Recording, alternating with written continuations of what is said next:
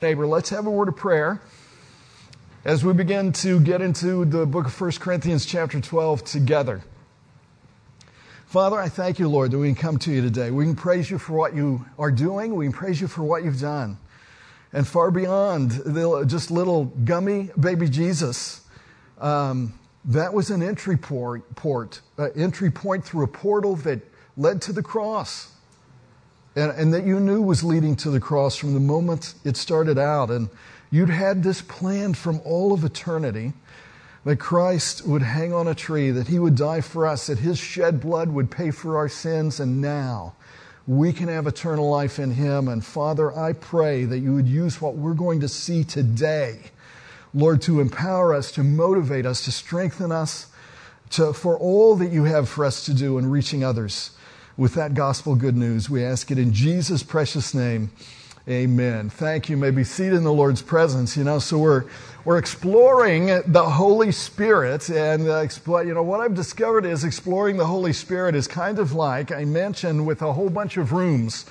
And in order to keep this series to a compact fashion, so that we don't just talk about it forever, well, then I'm trying to open each door in that mention in such a way that you can enter a room without us having to examine every piece of furniture, everything, every little inch of that room as we go in it. So I want to give you what you need, that you can begin your relationship with the Holy Spirit, particularly, and extend that out through your life. Today, 1 Corinthians 12 is our base passage, but I'm going to draw in a lot of companion cross references along the way, because this topic is so intense and so important for your spiritual life and for the function of this church that Paul addresses it several places.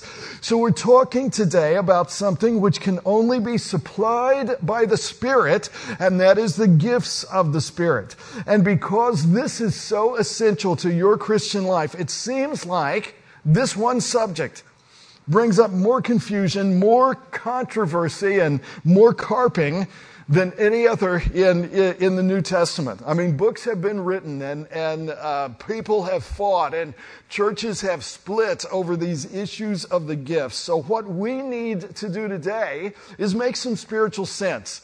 So let me start off by defining what the Bible means by a spiritual gift. So let me hit you with this definition. A spiritual gift is an enablement for ministry in this local body, so that you can fulfill a supernatural mission, a spiritual mission, even in your own natural flesh. It is a gift because you cannot work to get it. You find it as a result of walking in the Spirit and then serving in some capacity in the work of the Spirit.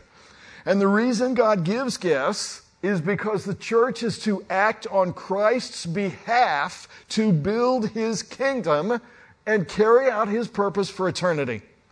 So when Jesus ascended after his resurrection, he bequeathed to his management team, the church, the tools necessary to pull off his plan on this planet in human history using you, using people who get saved. So all of us have talents. I mean, there's certain things that you do well, but you do not have to be a Christian in order to be talented.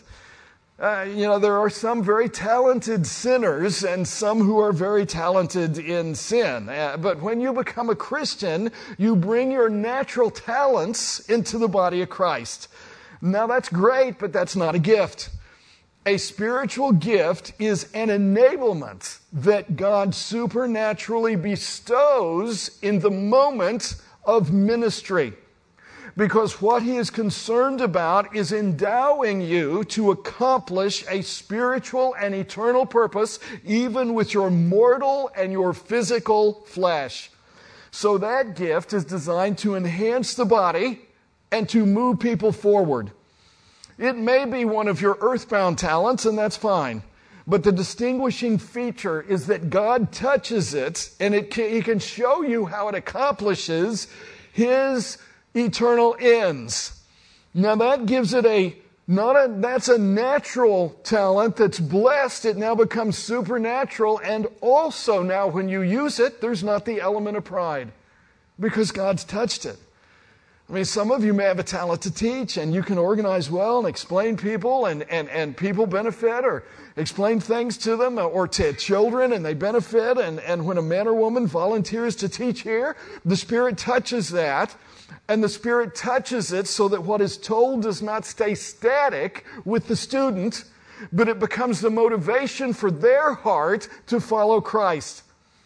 Someone's natural empathy may make you feel better. But the gift of mercy is to be moved by the Holy Ghost so that you are transformed in your view of Christ by the application of that gift. And because it was blessed by God, you keep on keeping on, even in spite of rough providences. And because you keep on keeping on in spite of rough providences, you know that it's not you, it's God. Even as talented naturally as you might be in that area, that is of God. So what I want you to see today, and this is our thesis for today's study, is that God supernaturally gifts every member of Christ's body so that this church will move forward against all opposition. Against the world, the flesh, and even the devil, we have supernatural mechanisms which are at work. They facilitate the growth of this church and our development of people in ministry, preparing them for God's purpose for eternity. Do you understand the words coming out of my mouth? So, turn to 1 Corinthians chapter 1. Let's start off in chapter 1 because there are 4 primary passages that address spiritual gifts. Not just chapter 12 here, but also Romans 12 and also Ephesians 4 and also 1 Peter. So pull back your pages. Let's start unpacking the math. And this is very important because there's more said about spiritual gifts in 1 Corinthians 12, 13, and 14 than any other place in the Bible, and almost more than many other topics in the Bible. And verse after verse, he's dealing with this subject. And you know what? I think part of that is the problem. Part of that, the problem is either we're totally ignorant, totally ignore it, totally apathetic toward it, or the other part of the problem, and I think the reason Paul spends so much time talking about it to the Corinthians is because they were so messed up regarding these gifts. So most people who go to 1 Corinthians approach it, I think, from the wrong direction because they say, let's go back to Corinth and let's learn about spiritual gifts. And yet it's more accurate to say, let's go to Corinth so we can find out what not to do with spiritual gifts. How to fix up the mess that we are in our view of spiritual gifts, because the issue in Corinth was the misuse of those gifts. So many people who are always talking about spiritual gifts are actually reflecting a spiritual deficiency. Now notice in chapter 1 verse 2, Paul says they are saints by calling, and then in verse 7, he says, so that ye come behind in no gift, waiting for the coming of our Lord Jesus Christ. So they were born again. They had every gift in operation. But when Paul comes to chapter 3, look at chapter 3 now, because now he has to say this in verse 1. And I, brethren, could not speak unto you as unto spiritual, but as unto carnal, even as unto babes in Christ. I have fed you with milk and not with meat, for hitherto ye were not able to bear it, neither yet now are ye able, for ye are yet carnal. How do we know that? For whereas there is among you envying and strife and divisions, are ye not carnal and walk as men? I mean, the natural man, not operating spiritually with spiritual gifts. I mean, they were saved because he says they're saints. They were gifted because those gifts were operating in the body, and yet they were carnal, fleshly, unspiritual, and worldly in their thinking, philosophy, and approach. So here's my first point for study. You can have all the spiritual gifts and still walk in the flesh. Oh, boo. I mean, that is such a shame. There's no direct connection between giftedness and holiness. And just because a person has a gift to exercise, that does not mean that they have a close walk with God at that particular moment, because we have known some people who used their gift as a cloak for carnality and even to feed their own flesh. So you cannot use giftedness alone as a measure of spirituality. But likewise, Do not let anyone make you feel less spiritual because you do not practice the gift that they say you should be doing, speaking in tongues or whatever else. The Christians in Corinth had all the gifts, but they were immature because they were not digesting spiritual meat. And even though they had the gifts, they were not growing in their Bible. So in every chapter, Paul deals with some crisis in Corinth. Chapter 1, 2, 3, 4, 5, all the way through chapter 11, starting in chapter 12. He's now going to take 3 chapters because there's so much mess over their ministry. The other 3 passages on spiritual gifts, they're pretty much short and to the point. But the reason for this multiple message on spiritual gifts, and this is our second point for study, is because when you walk in the Spirit, the gifts are going to function naturally. And it's no mystery. And you don't need to take a personality test, and you have to buy somebody's book and read it. In these first 3 verses, Paul is dealing with paganism, which crept into Christianity. So the city had invaded the church, so much so the church was not able to reach the community. Verse 1, now concerning, chapter 12, verse 1, now concerning spiritual gifts, brethren, I would not have you ignorant. Ye know that ye were Gentiles carried away into these dumb idols, even as ye were led. Wherefore I give you to understand that no man speaking by the Spirit of God calleth Jesus accursed. Now you learn from the history of the early church in Acts chapter 8, Acts chapter 13, that there were Jewish magicians, there were sorcerers, there were exorcists, there were other vagabonds who boasted they had the Holy Ghost, and yet they demeaned biblical authority. They were not going to allow anyone else to use the Bible to judge their gift.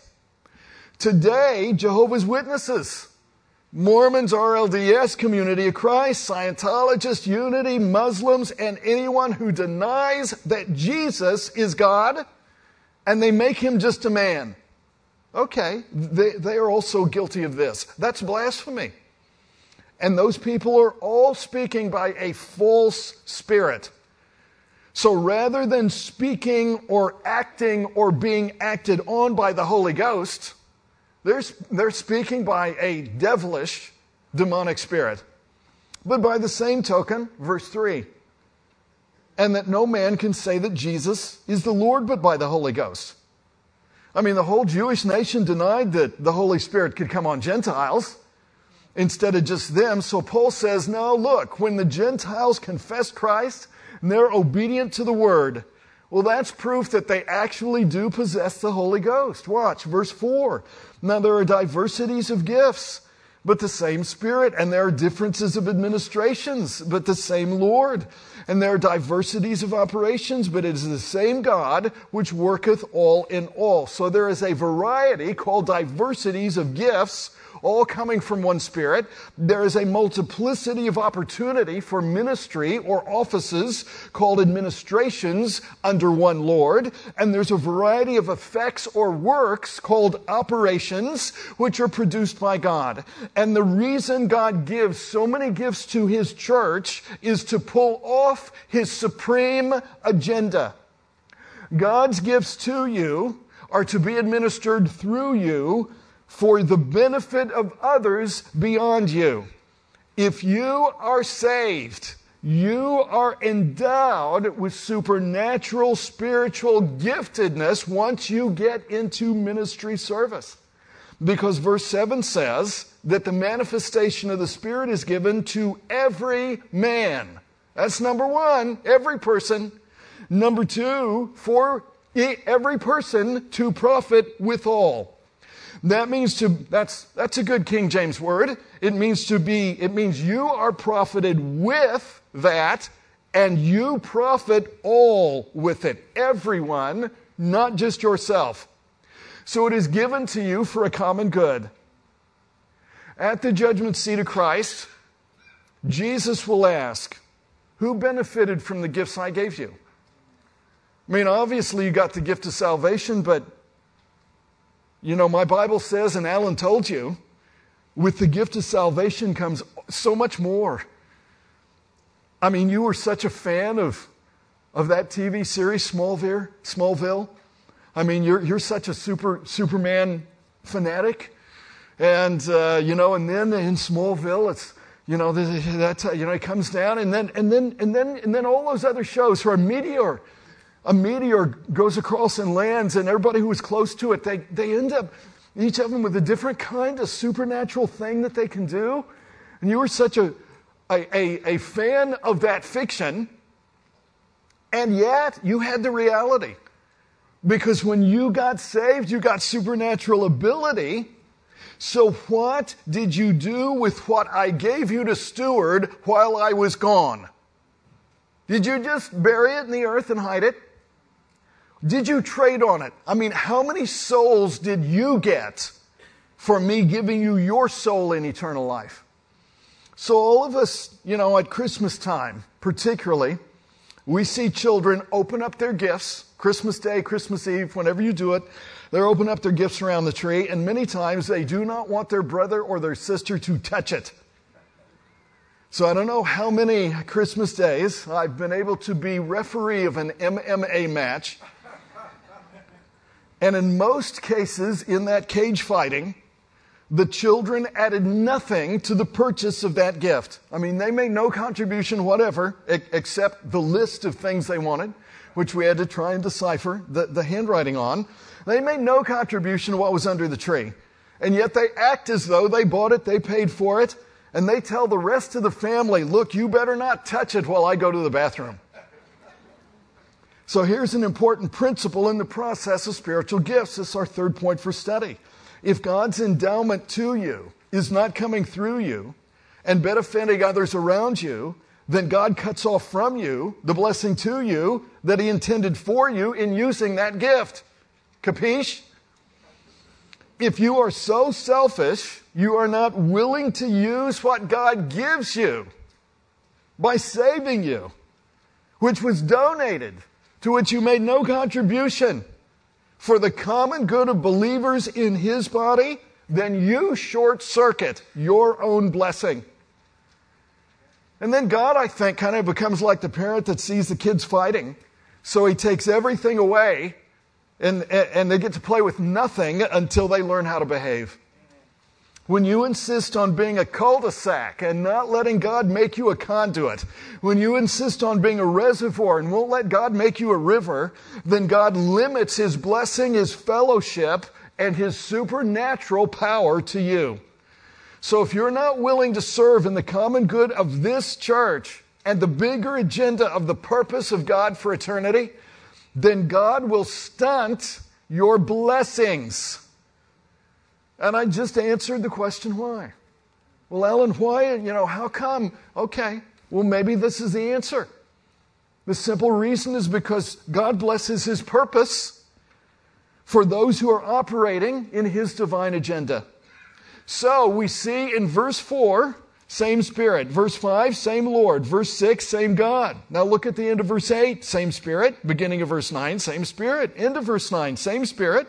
Middle of verse 11, same Spirit. In verse 13, one Spirit, one body, one Spirit. And then verse 25, He tells you why. That there should be no schism in the body, but that the members should have the same care one for another. We've come full circle.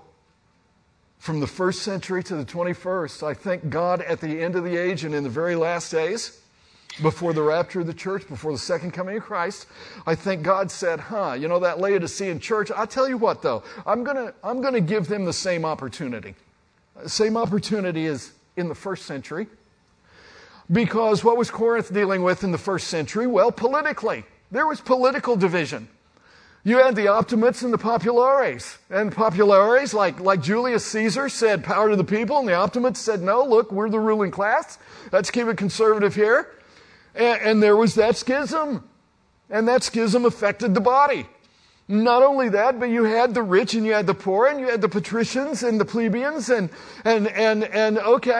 so we got the same thing today. You had the Romans and you had the barbarians. So they had their own immigrant problem at that particular time, and that showed up in the church. But when we all work together in the common mission, it produces unity in spite of all of those things in society. And that's why Paul uses your body as the analogy. He makes the point that even though we have only one body, we have many members and organs and systems that comprise one healthy body. And the reason the body functions so well is because these parts are all interconnected and they're operating under one head for one agenda. Now, I don't know if they taught you this in med school or nursing school. So any of you nurses or doctors who are in here, any of you medical technicians, listen up. When your body parts start operating on conflicting agendas, you need a doctor. Call a doctor, you are sick. Corinth had disunity because they were comparing gifts, competing with gifts, ignoring their gifts, or jealous over somebody else's gifts. So the gifts alone do not bring unity, but functioning under the head to accomplish his mission and ministry with others, that brings unity.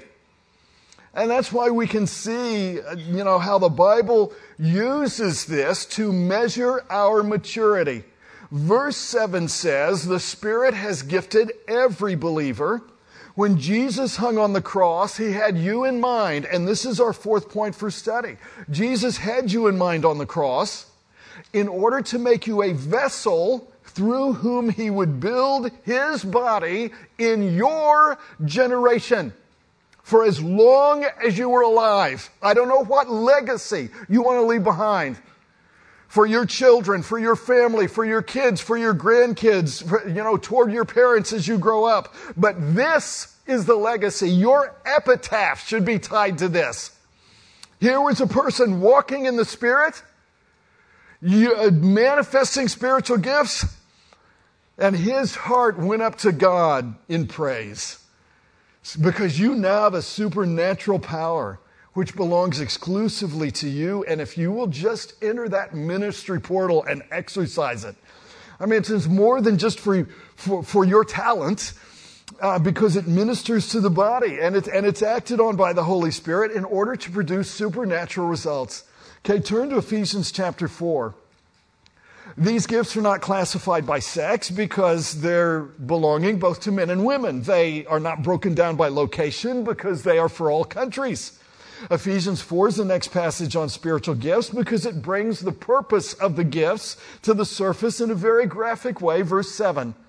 But unto every one of us is given grace according to the measure of the gift of Christ. Wherefore, he saith, when he ascended up on high, he led captivity captive and gave gifts unto men. Now, why did he do that? Verse 10, he that descended is the same that also that ascended up far above all heavens, that he might fill all things. So he did it so that the dominion of Christ would be expressed everywhere. Everywhere you go. Every person you touch. Every relationship you have. How's that going to happen? And does that really involve you and me? Verse 11, and he gave some apostles and some prophets and some evangelists and some pastors and teachers for the perfecting of the saints, for the work of the ministry, for the edifying of the body of Christ. So Christ has gifted his church as a whole, as well as gifting you individually. He wants his body to be built up and develop and grow, and he wants you to work in ministry and edify the body. Why? Verse 13, till we all come in the unity of the faith and the knowledge of the Son of God unto a perfect man. We are to be one church going one direction toward one destination because all the body parts work as one. Mission focus is our time to focus on that destination and get that direction. Verse 13, unto the measure of the stature of the fullness of Christ. So Christ-likeness is our ultimate goal. Now, what does it take to get there? Verse 14, that we henceforth be no more children. Well, that's one thing it takes. Because children are tossed to and fro and carried about with every wind of doctrine by the sleight of men and what they put on their YouTube channels. and cunning craftiness whereby they lie in wait to deceive, but speaking the truth in love may grow up into him in all things, which is the head, even Christ, from whom the whole body fitly joined together and compacted by that which every joint supplieth, according to the effectual working in the measure of every part, maketh increase of the body unto the edifying of itself in love. Giftedness must lead to service, and service will always lead to growth. So the job of the church leaders is not for us to do the work of the ministry. It is for us to perfect and mature you, for the saints, to get the ministry to be done. So we do that by helping you understand your giftedness and implement that giftedness, and giving opportunity to implement that giftedness, so that by your giftedness we can all move forward. And no matter how much Bible information you get after discipleship, you will not be blessed unless you are using your gifts to support God's goal. Now that means you can hinder this whole body moving forward. So the Spirit of God takes direct responsibility for affecting the movement and the maturity of this body by the provision of spiritual gifts. And yet, I have known some Christians who are like wheelbarrows, no good unless they're pushed.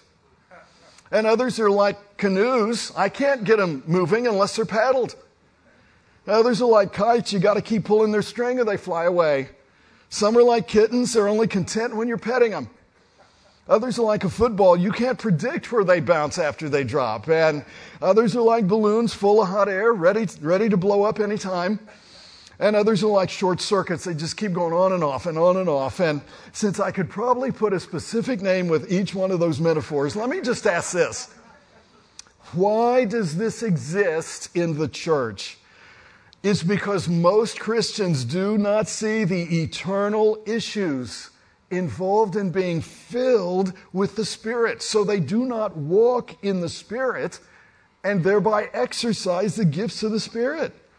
God has so gifted our church with multifaceted spiritual abilities because Christ wants to do His program through you. And yet what so many Christians want to know when they come to church Sunday morning is just two things. Number one, what am I going to get out of it? Because I don't know if I even want to come and get up and get ready and go if I'm not getting something out of it. Number two, what are they going to do so that I'm entertained? Well, let me answer the first question for you. What did you put into it? How is God working through you to enhance the progress of His body? But let me draw down the real application. How is harvest better because you are here? You know, a lot of people, a lot of other churches cannot answer that question because a lot of other churches allow the people who come to be church leeches. They are a church leech. Christianity is in the state it's in today because a lot of Christians are sucking life from a church and giving nothing in return. And you know what? It may have a lot of social programs and things it's doing. They may do something in society, but they're not doing anything spiritually. You know, Christians are sucking. They want to accrue benefit. They do not want to incur commitment. So there's a clever young guy named somebody else. There's nothing he cannot do. He's busy from morning to way late at night, just substituting for you. You're asked to do this and asked to do that, but what is your ready reply? Give that job to somebody else. He'll do it much better than I. So much to do in this weary old world, so much and workers so few, and somebody else all weary and worn is substituting for you. The next time you're asked to do something worthwhile, just give it this ready reply. If somebody else can give time and talent, then Lord help me, so can I. Jesus wants to use all of His body parts. That is why He has given every member gifts. The third major passage is Romans 12. In Romans 12, here's what we learn. It's our fifth point for study. Worship of God that does not lead you into service for God is wasted worship. Paul spends the first two verses here saying, give your body to God because that's your reasonable service. Why is it a reasonable service? Because all service to God is worship to God, and worship always serves God. That's only reasonable. So Paul says, verses 1 and 2, worship spiritually by making your life a living sacrifice. And then he says in verses 3 to 8, work spiritually by exercising the gifts that God gives you in return. Verse 3, for I say, through the grace given unto me. Paul saw all of his earthly life revolving around this solar sun of grace. And so he says to every man that is among you, not to think of himself more highly than he ought to think. Now, do you know anybody that does that? If they're sitting next to you, just keep looking straight up here. Just look straight up here at me. They will never know you're thinking about them. Many of us have a misguided view of ourselves. You may be a rich sinner, you may be a blue-collar sinner, but to be saved, you got to get as low as anybody else at the cross. Empty ships ride high in the water, but people riding high are usually just full of hot air. And yet the person who's heavy laden with spiritual gifts, they ride low in the water. And since you are a low rider, it is not this church's blessing to have you here today. It is God's grace that allowed you to stoop low enough to enter. Now, I know that sounds intolerant, but there is no negotiation over humility. You've got to enter Christ's kingdom as a little child in need of grace and mercy and thankful to God. So do not think more highly, but find that little area you need to serve in and use God's spiritual gifts right there. It'll change every other aspect of your life. And maybe that's a gift to help so that you can help families check in on Sundays. Maybe you run sound. Maybe you help with our live stream, or you usher, or just set the atmosphere and environment, make it presentable by doing those things. Maybe you have the gift of administration, and you do things like set up our pop-up shop there in the corner of all the swag we're going to have available for Mission Focus. And not only that, you can sign up. You can go ahead. For the last 5 years, we've sponsored 120 kids in Zambia for $28 a month. So Tom went to Zambia this last year, and we've always told you, that money goes to the child that you're sponsoring, so forth. Well, Tom went there, and what he discovered is not only does that money take care of the feeding center and the education of that child and pay for the teachers, and many of the teachers are pastors in that church. But that church, because we became their entire economy, started 5 churches in the last 5 years in other parts of the jungle further away. So I thought, well, let's increase it a little bit. Let's do 130 kids. And really, it takes about $30 a month. So for $360, you could give yourself the greatest Christmas gift you'll have this year. In exchange for that, you'll get to pick up an ornament off the tree in the lobby, which was made by Mercy Jewelry. So when Allison Hale was here with us last October, they have a ministry down in the Dominican where they get women out of sex trafficking by giving them a way to be self-sufficient and a legitimate job, and that's putting jewelry together, and then they sell the jewelry. And so we bought 130 of these. We bought it so that you could give $30 a month or $360 at once and get the picture of one of those 130 kids with a string that hangs it that was actually from Zambia also. I think that's kind of cool. I think that's a way to start a revolution. I think that's changing things in ways in Zambia we didn't even know until we went there and looked. It's kind of like spiritual gifts. You don't even know until you start using them.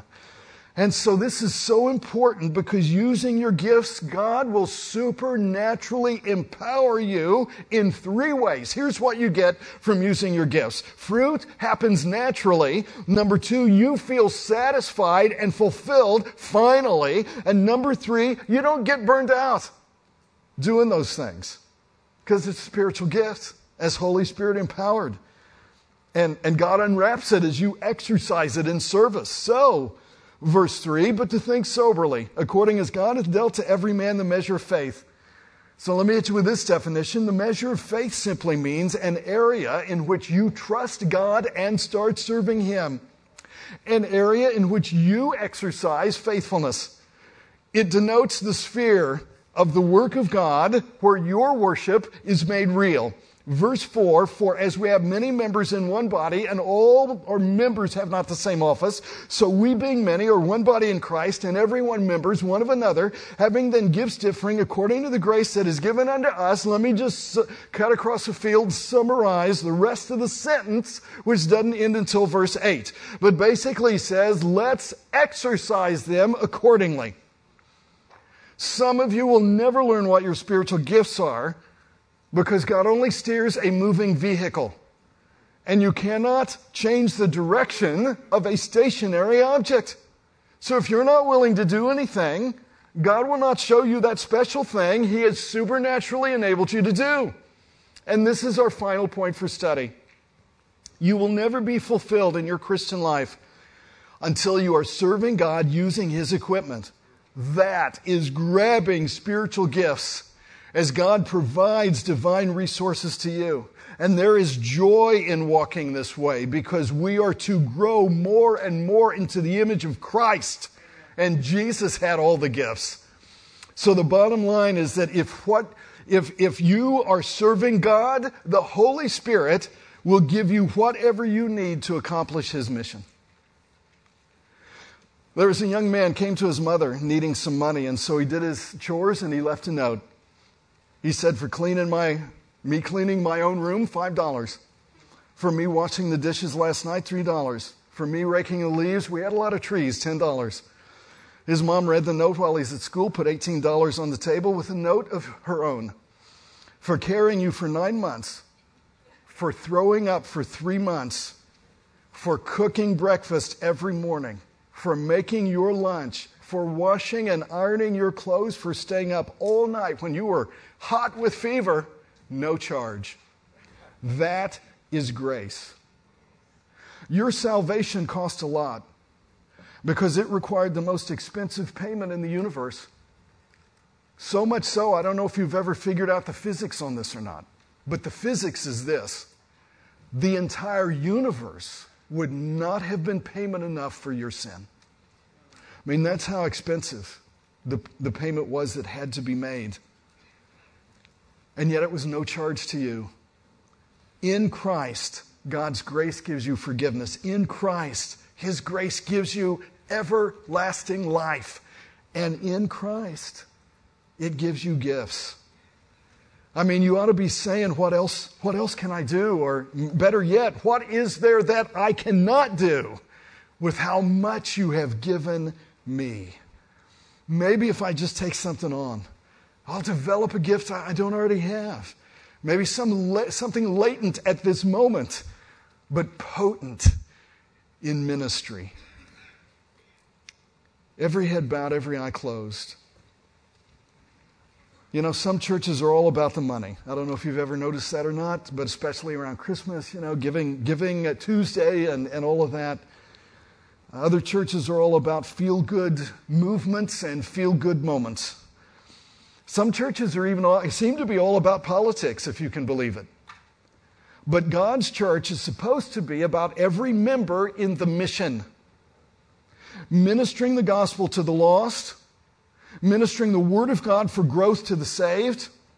But do you even have the Holy Ghost in your life so that He can do that? Today, you could leave here in Christ with His Spirit in you. You say, Alan, how? How can I get that? How can I get there? What have I got to do? Well, nothing to do really except exercise faith, and you can just pray. Just pray and say, Jesus, I trust you today for eternal life. Boy, I sure can't trust myself. I couldn't trust myself to start it if I knew the path or finish it, if I knew how to walk. God, I repent because I want to be converted. Today I believe.